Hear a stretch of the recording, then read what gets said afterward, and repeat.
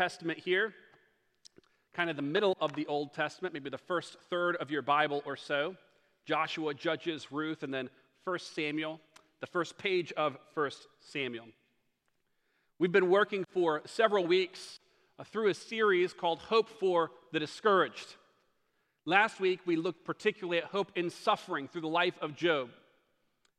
Today's text takes us down a particular path of suffering, hope in lonely grief, and particularly hope in childlessness, as Hannah struggles with what it means to not have a child when her heart longs more than anything else to have children. And this morning, as we walk through this text, we'll see together that Christ can heal the heart broken by lonely grief. Christ can heal the heart broken by lonely grief. It's been a number of years ago now, and you're all somewhat familiar with the story, but I can remember in the days after losing my dad. I've lost a number of other loved ones since, but that was the first time that grief hit really close to home for me and for my siblings and our family. And a part of my grief in that moment was not just losing the relationship, although it certainly was that. It was also a sense of all that was lost. You have something, and then it's gone. And when that thing is gone, it leaves a hole in its place.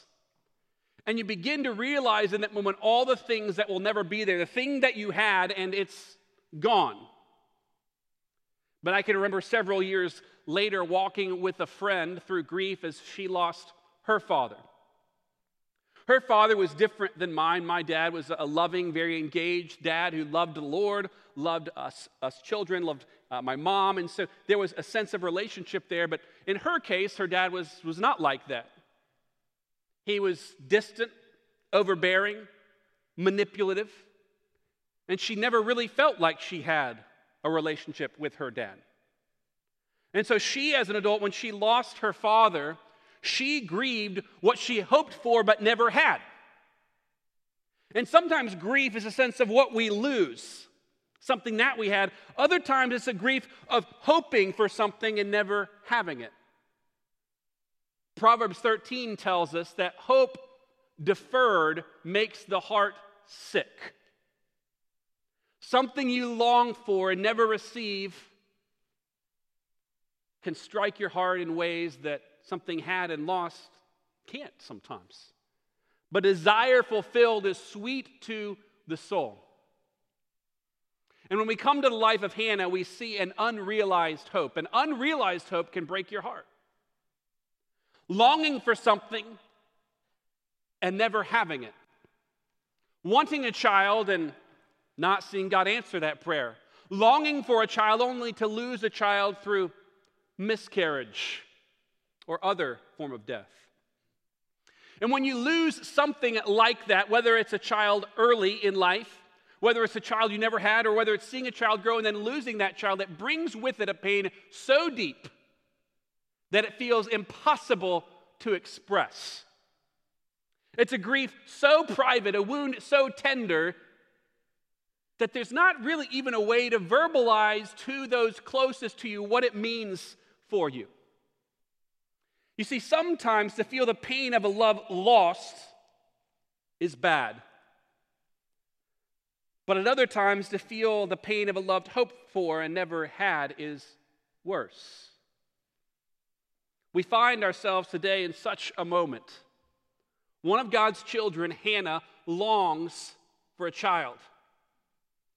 She's in agony because she can't have them. So let's pick up our biblical text now, 1 Samuel chapter 1, verse 1. There was a certain man of Ramathaim, Zophim, in the hill country of Ephraim, whose name was Elkanah, son of Jehoram, son of Elihu, son of Tohu, son of Zuph, an Ephrathite. He had 2 wives. The name of one was Hannah, and the name of the other Peninnah. Peninnah had children, but Anna had no children. Now this man used to go up year by year from his city to worship and to sacrifice to the Lord of hosts at Shiloh, where the 2 sons of Eli, Hophni and Phinehas, were priests of the Lord. On the day when Elkanah sacrificed, he would give portions to Peninnah his wife and to all her sons and daughters. But to Hannah he gave a double portion because he loved her, though the Lord had closed her womb. And her rival used to provoke her grievously to irritate her, because the Lord had closed her womb. So it went on year by year. As often as she went up to the house of the Lord, she used to provoke her. Therefore Hannah wept and would not eat. And Elkanah, her husband, said to her, Hannah, why do you weep? And why don't you eat? Why is your heart sad? Am I not more to you than 10 sons? So the first thing that we observe in Hannah's story is her pain. The first person, though, that we meet is Elkanah. Verse 1, there was a certain man named Elkanah. So we think, aha, here's our main character. But Elkanah is a little bit like the man in the foreground of the opening movie shot walking into the village square.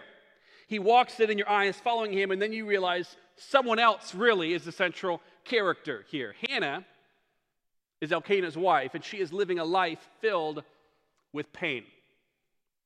Now, it's important to understand the context of Hannah's pain. And so the setting for this comes to us in verse 2. He has 2 wives. Now, we've seen this recently in Jacob's life. It didn't work out well there, and it's not going to work out well for Elkanah. We know we're set up for conflict. And to make matters worse, like Leah and Rachel, one wife can have a lot of kids and does, and the other one has no children. This isn't the first time that we've met a woman in this state. Genesis 17, Sarah and Abraham. Genesis 25, Rebekah and Isaac. Genesis 30, Rachel and Jacob. And now, Hannah and Elkanah. And it doesn't stop here. When we reach the New Testament, in the book of Luke, it's a barren older woman by the name of Elizabeth who gives birth eventually to John the Baptist. Remarkably, in a way that doesn't quite make sense to us, God has worked through the pain of childlessness to raise up key figures and leaders throughout redemptive history. Now, Elkanah lives in an unusual day. It's the days of the book of Judges. The last verse in Judges ends this way. There was no king in Israel. Everyone did what was right in his own eyes. It's a day of apostasy. It's a day of anarchy. It's a day of rebellion against the Lord. So in verse 3, when Elkanah used to go up year by year to worship and to sacrifice to the Lord of hosts at Shiloh, he's an unusual man. He's offering sacrifices. He's devout on a day when no one is devout. Now, it may have struck you that he's going up to Shiloh to offer sacrifices. Well, this is the days before the nation, the kingdom of Israel, the days before the kings, and the days before the temple is set up in Jerusalem. So 20 miles north of Jerusalem is the town of Shiloh, and at this time, the tabernacle, traveling, tent, and the Ark of the Covenant are in Shiloh. Exodus 34 tells us that the law requires men to go 3 times a year to offer sacrifices. So Elkanah is religiously devout in a day when very few people were. You don't find many men like this. But ironically, it's through the sacrifices, through the worship, that we get a picture of the problem. Verse 4. On the day when he sacrificed, he would give portions to Peninnah and all her sons and daughters. Peninnah has gotten it done. On a day when your worth depends on your ability to have children, Hannah, on the other hand, has been a miserable failure. Yet for all these issues, Elkanah doesn't resent Hannah. He cherishes her. He loves her. He's a good husband. Verse 5. To Hannah, he gives a double portion because he loved her. But good intentions can get you only so far. Verse 7, so it went on year by year. This is not a brief trial. As often as Hannah went up to the house of the Lord, Peninnah used to provoke her. Worship becomes a deep source of pain for Hannah. A reminder of the fact that she has no children. Therefore, Hannah wept and would not eat. Yet what in the end is the cause for Hannah's pain? Look at the end of verse 5. The Lord had closed her womb. Then at the end of verse 6, the Lord had closed her womb. Now, we're pretty smart, so we all have an idea of what's best, don't we? We got it figured out. We know what's good, what's best. And yet God's word shows us over and over again that God actually does know. And that God's ways are not ours, higher than our ways, and yet we can trust God's heart. Trust the Lord's goodness, even when we can't see his good purposes clearly. Imagine with me for a moment that we're not in this church, we're at the first church in the book of Acts. Acts chapter 1, the Lord leaves, ascends to heaven. Acts chapter 2, the Spirit comes and descends on his disciples in power. Tongues of fire appear over their heads. People speaking in tongues. And one day, 3,000 souls saved. Shortly after this, another 5,000 saved. I mean, the church is growing by leaps and bounds, enduring persecution, but growing.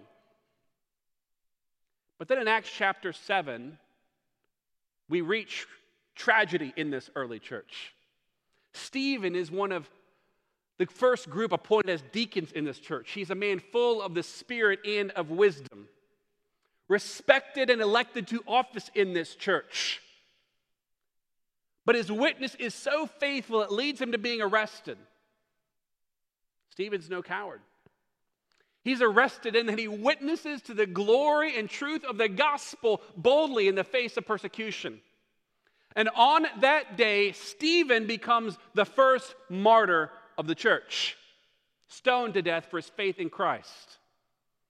Imagine that you're Stephen's wife, mother, child, friend. There's no way that this can feel right.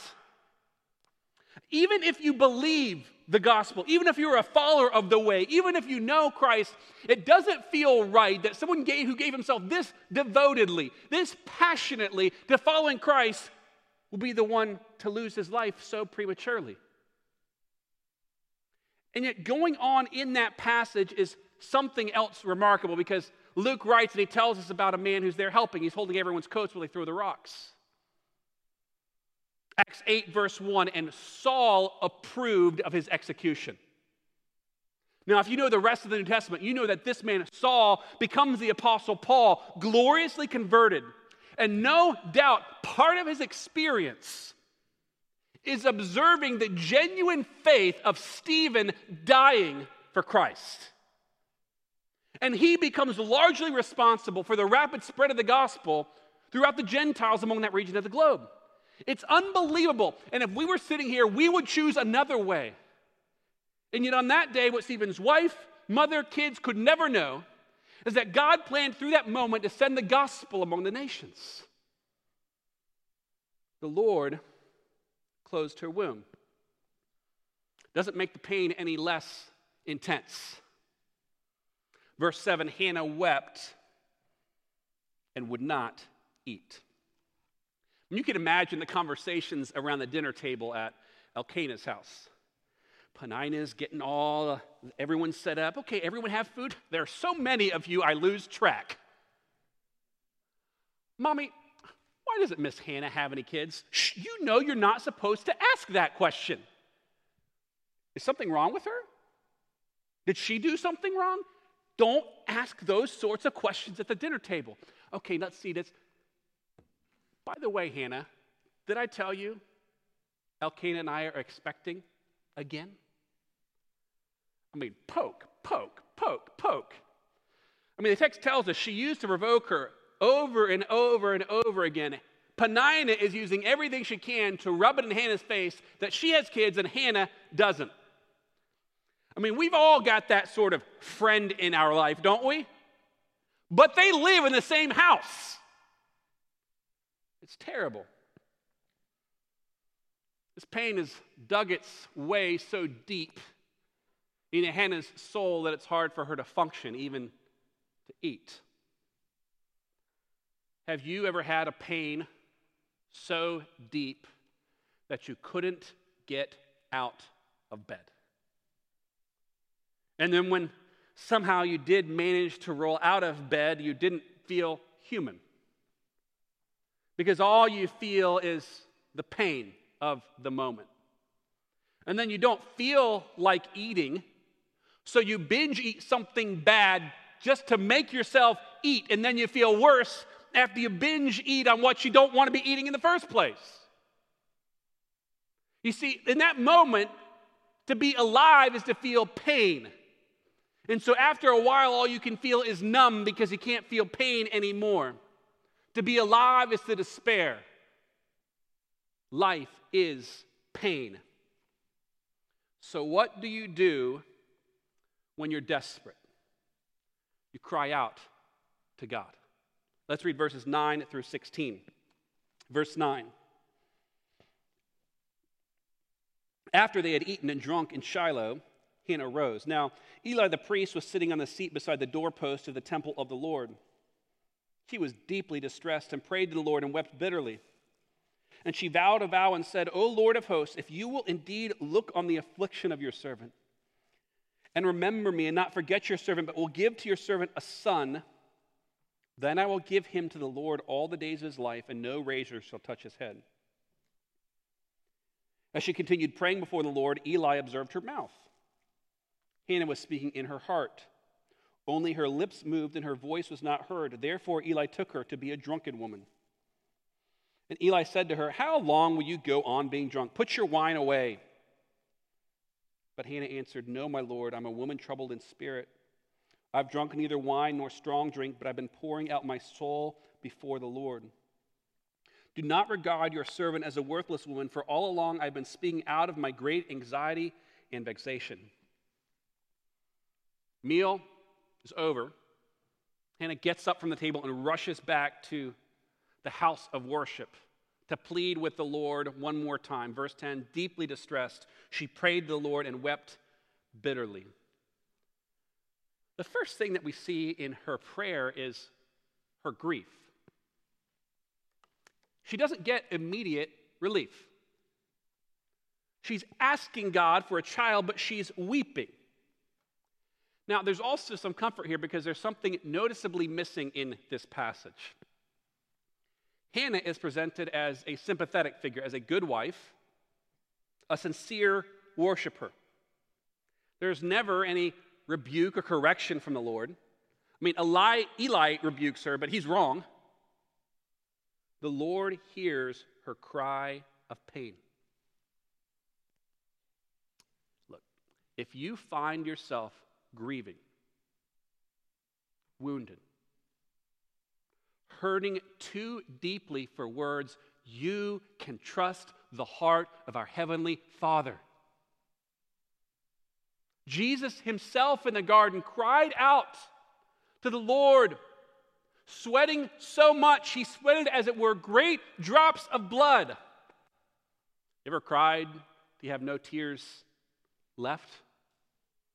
God is okay with your mess.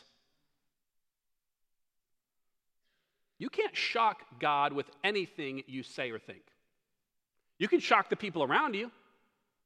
You shock your mom, your dad, your friends. You cannot shock God because God already knows. You can't express anything to God that God doesn't already know that you're thinking. There's no care too great. No thought too dark. No depression too deep to take to the Lord. By the same measure, there's no burden too small. No care too childish.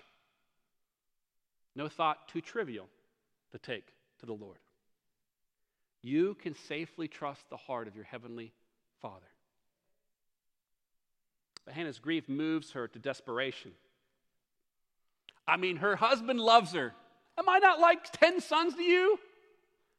But it's not enough to fill the wound in her heart. In that moment, she has nowhere to turn but to the Lord, and she cries out to him.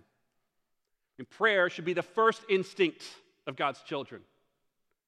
But sometimes it's all you have when you have nothing else. And Hannah's prayer ultimately takes the form of a promise to God in verse 11. O Lord of hosts, if you will, give your servant a son, then I'll give him to the Lord all the days of his life. We see Hannah's devotion. Now, if we step back for a moment, this is remarkable because look again at verse 11. How does she address the Lord? O Lord of hosts. This is a reference to God's majesty, to his sovereignty, to his kingship over armies. This is a reference to the idea that he commands all the hosts of heaven. She speaks to this king and believes he cares for her. God's got a lot to do, a lot bigger fish to fry, but he cares for her. Hannah's a relatively unimportant person. She has an ordinary husband and a very ordinary life. Priest doesn't even know who she is. Yet she cries to the King of hosts and believes he cares for her. Now, when you're hurting, it's tempting to believe that God doesn't know, that God doesn't see, and certainly doesn't care. But this ordinary woman cries to the Lord, and the Lord hears her cry.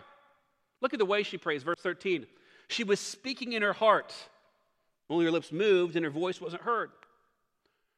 Her aching is too desperate to express with words, yet she speaks from her heart. Romans 8:26 is such a beautiful verse in a moment like this. The Spirit helps us in our weakness. What kind of help is it that God's Spirit offers God's children? We don't know what to pray for. But the Spirit himself intercedes for us with groanings too deep for words. What do you say when you're so confused or so deeply hurt that you don't know what to say, and if you say what you think, it won't be good?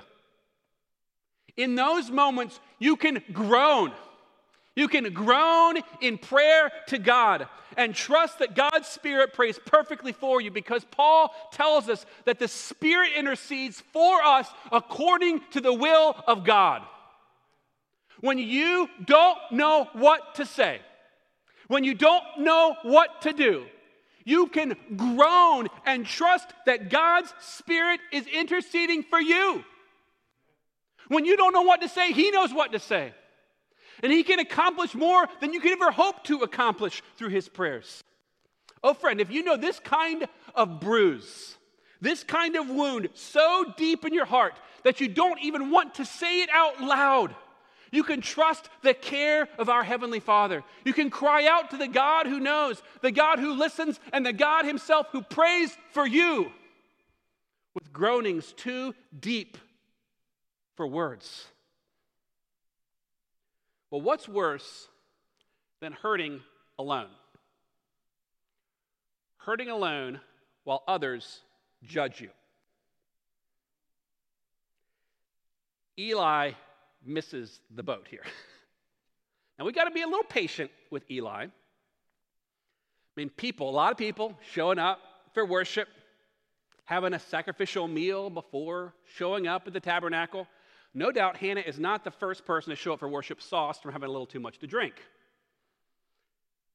Verse 14. How long will you go on being drunk? I mean, he's probably shooing people away from here. It's not a bunch of godly people showing up at God's house. Put your wine away. But Hannah's not drunk. She's dead on the inside. Grief, not alcohol, is what's disorienting her. Oh, she's disoriented.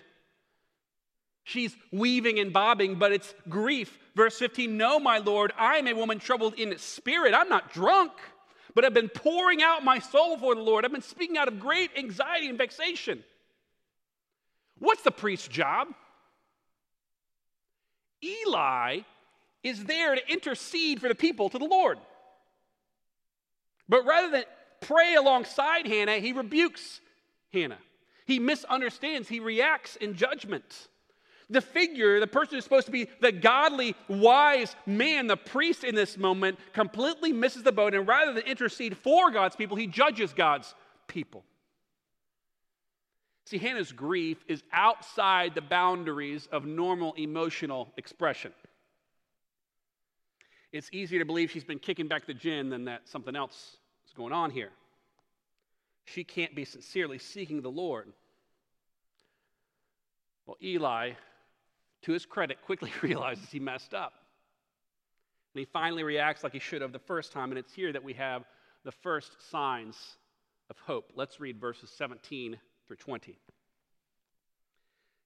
Then Eli answered, "Go in peace, and the God of Israel grant your petition that you've made to him." And she said, "Let your servant find favor in your eyes." Then the woman went her way and ate, and her face was no longer sad. They rose early in the morning and worshiped before the Lord. Then they went back to their house at Ramah. And Elkanah knew Hannah his wife, and the Lord remembered her. And in due time, Hannah conceived and bore a son. And she called his name Samuel, for she said, "I have asked for him from the Lord." Hannah's prayer is answered. Eli now recognizes her and offers hope and assurance. "Go in peace. The God of Israel grant your petition." Hannah suffers alone. She prays alone. I mean, we know her husband wants her to be happy, but he's not there praying with her. But Hannah's prayer changes the entire situation. And his first answer is someone joining her in her prayer. It's one person praying alongside her. And if you've ever been in lonely grief, you've ever been walking alone, you know how much it means to have one person just walk beside you. They don't have to know the right things to say. They may not know the right things to do. They're just walking with you, praying with you. Sometimes that person's silent, sometimes speaking. Now, Eli's no all-star here. He doesn't exactly reach far into Hannah's pain. The God of Israel grant your petition that you've made. Literally, the God of Israel grant your asking that you have asked. Like, what do you ask? I hope God gives it to you. So first, Hannah's circumstances change. She has one person walking with her, but now her perspective changes. It changes her. Verse 18, the woman went her way and ate. Her face was no longer sad. This moment changes her perspective. She's moved from overwhelming, debilitating, unspeakable grief to hope.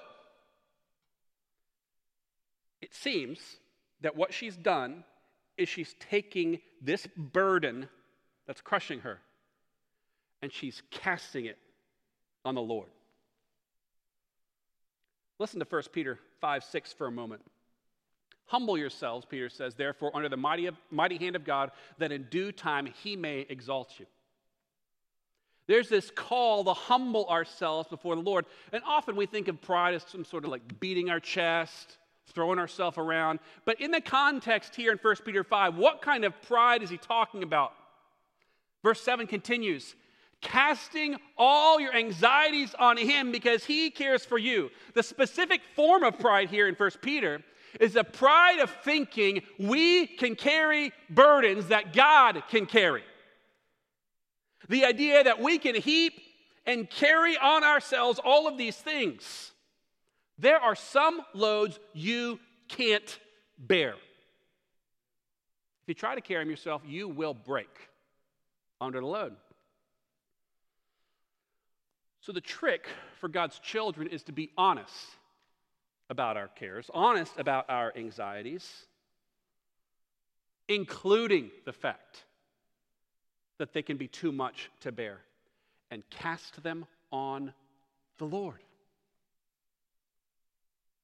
And then what's the trade-off? We take his burden on us. He takes our burden, and we take his. And in Matthew 11, this is what Jesus pleads with us to do. His burden is light. Burden and light don't go together, but if you walk in the yoke of Christ, the trick is he's carrying it. Take his yoke on you. Her perspective is changed, and then the gift is received. In the end, God answers Hannah's prayer, gives her a son. And in verse 19, we find these beautiful words, "The Lord remembered her." Now, we just saw this with Rachel. The Lord remembered Rachel. Sometimes we play a game in our house. This doesn't really have an, I'm just giving it a name now, but it's like pretend you're not paying attention. And so, kid pretending they don't want to be tickled and yet wanting more than anything else, Dad, to tickle me right now. And so my job is to walk along beside said child and pretend as if I don't notice that child's there. And then at some point, though, I'll spring into action. Then it's tickle time. Well, in that moment, I'm walking along. I know that child exists. I know that child wants Dad to wrestle or play or tickle or whatever. But then I remember. And then I spring into action. And every time we see this phrase in Scripture, the Lord remembered Noah. The Lord remembered Abraham. The Lord remembered Rachel. The Lord remembered Hannah. The Lord remembers when He intends to act. It's not a comment on what He knows. It's a comment about His intention. Boom, it's time to act. So Hannah bore a son, called his name Samuel. For she said, "I have asked for him from the Lord." In Hebrew, the consonants in the name Samuel are in the same order as the verb to ask. His name is a reference to the fact that he is a request. She knows where this baby comes from. So where do we go for wisdom in lonely grief? When you're walking a road like Hannah's, it's a lonely road. It's a burden you feel like you can't share with anyone. Well, one thing to note is that the most difficult burdens to bear alone will often push you to be alone. And that's a dangerous place because Christians need each other. 1 Peter 5 tells us to cast our anxiety on the Lord. Galatians 6 is a helpful passage for Christians figuring out how to walk through this together. We have two pictures in Galatians 6. Paul says each will have to carry his own load. But then we're also told to bear one another's burdens. So what goes on here? When he says each one will have to carry his own load, that's like wearing your backpack to school. It's like a knapsack. It's something you can pick up and you can carry. What this means is that we do all have responsibilities in life, and they're ours to bear. Each one should accept and embrace those responsibilities. But at the same time, he says, bear one another's burdens. That's a second kind of load. It's an overwhelming load. It's like a dump truck load, like a load that no one can carry, and those you have to carry with other people. It's like when you move into a house, there are certain boxes you can pick up and carry in. There are others, it's time to move the piano. Y'all come. There are certain loads we cannot carry by ourselves. They're loads that can only be carried in community. And we all have both kinds of loads. And the deepest griefs are those kinds of loads. They're ones that push us to be alone, but we can't bear them alone. So you see the tension here. Because it's not one you want to share, but if you don't share, it can crush you. Most tender hurts linger in the private recesses of our hearts. But if they stay hidden always, they can crush us. So, it's okay to take time to grieve. It's how we process pain. And we don't need to grieve with everyone. But if you find yourself crushed under the burden of grief, find someone you love and trust to carry the burden with you. And I'll say this, if you don't have that person, Our church is committed to being a safe space to hurt. Doesn't mean we always do it perfectly or well. But you can grieve here and know you will be loved. We often won't know what to say, but we will pray for you and with you. Christians cannot be the kind of people who hurt and tear each other apart. We have to hurt with those who are hurting. Bear one another's burdens. Pray for one another. Love one another. Be kind to one another. Serve one another. We will pray for you and we will love you. Secondly, even if the people around you don't handle it well, God can handle your grief. It's okay to not be okay. Sobbing makes people nervous. Like if I broke down right now in uncontrollable weeping on this platform, y'all would get uncomfortable real quick. You wouldn't know how to respond. Yet our God delights in hearing the cries of his children. Maybe you've had the feeling you're not angry, you're not bitter, you don't think, you're hurting. You're just sad all the time. But you can ugly cry to our God and he won't care. He'll embrace you.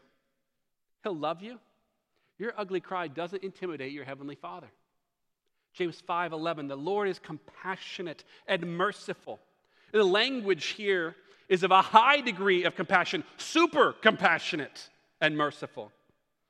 In other words, God ain't like you and me. We don't wear out his mercy. How great is the mercy of God? Psalm 103:11, as high as the heavens are above the earth, so great is his steadfast love toward those who fear him. How high is that? Higher than you can think, greater than you can comprehend. It's why Paul prays in Ephesians 3 that we may know the height and length and breadth and depth of the love of God. To know the love of God that surpasses knowledge. You can trust God with your grief. You can trust God with your hurt. If you've ever gone through a period of grief and you'd carry tissues or handkerchief, like you can soak through that handkerchief, but you cannot outcry God's shoulder. You can pour out your heart to the Lord. You can know that God is more able to absorb your grief than you are able to pour it out. You can weep and despair, and God will meet you there. But in the end, only Christ can satisfy your heart's deepest longings. Now, I want to say this gently because God delights in giving his children good things. He doesn't treat our desire for good things as a nuisance. Like when your kids want something good, you're not like, that's not how God interacts. Like if you ask him for bread, he's not going to give you a stone. If you ask him for a fish, he's not going to give you a serpent. There's a noticeable lack of rebuke for Hannah in this passage. Eli messes up. Elkanah falls short. Hannah pleads with the Lord, and the Lord answers. But in spite of the fact that Hannah longs for this son, she doesn't idolize her son. As soon as Samuel is weaned, she leaves him at the temple to serve the Lord. So God gives her a gift. She gives the gift back to the Lord. Just remarkable. And after she gives away this longed-for child, she praises God in 1 Samuel 2. After she receives the gift and gives it back. She praises the Lord. My heart exults in the Lord. I rejoice in your salvation. She no longer has that child at home, and she rejoices in God. Her delight is in God above all else. God's gifts aren't the point. The gifts point to the giver. The key to true satisfaction is finding our delight in Christ above all else, above all other pleasures, above all other gifts, above all other imaginings.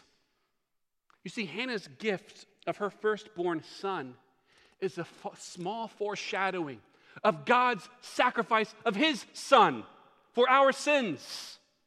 The Father sent the Son to be the Savior of the world. And if you turn to him in repentance and faith, this gift can be yours. Would you turn from your sin and trust Christ today? Fourthly, and finally, be gentle and patient with the grief of others as Christ is gentle and patient with you. Let's think about this. Job's wife. Curse God and die. Job's 4 friends. Job, something deeply wrong with you. Eli, a priest. Every one of them makes the same mistake. Each of them interact by trying to fix the problem. And in trying to fix the problem, they judge the griever's response to the Lord. If you're a fixer, you know what this is like. Someone comes to you, they just want to be heard, and you try to fix the problem. Yet our God is full of compassion. To put this another way, be there for people in their grief, but give them space to grieve. Be there for them, but give them space. We should be willing to grieve with people, but we can't expect that everyone will want to grieve with us. And we have all kinds of descriptions of Christ's character in the Bible, but only one description of his heart, Matthew 11. Come to me, all who labor and are heavy laden, and I will give you rest. For I am gentle and lowly in heart. To those who want a child but don't have one, you can run to our gentle, compassionate Savior. To those who had a child and lost a child, you can run to our gentle, compassionate Savior. The man of sorrows who is well acquainted with grief. And when you cry there, you will find him more able to meet your grief than the amount of grief you can offer him. Come to me, Jesus says, and I will give you rest. Let's take a moment now, respond to God's word in repentance and faith. I'll give you a moment to talk with God personally, and then I'll close this time in prayer. Let's talk to him now.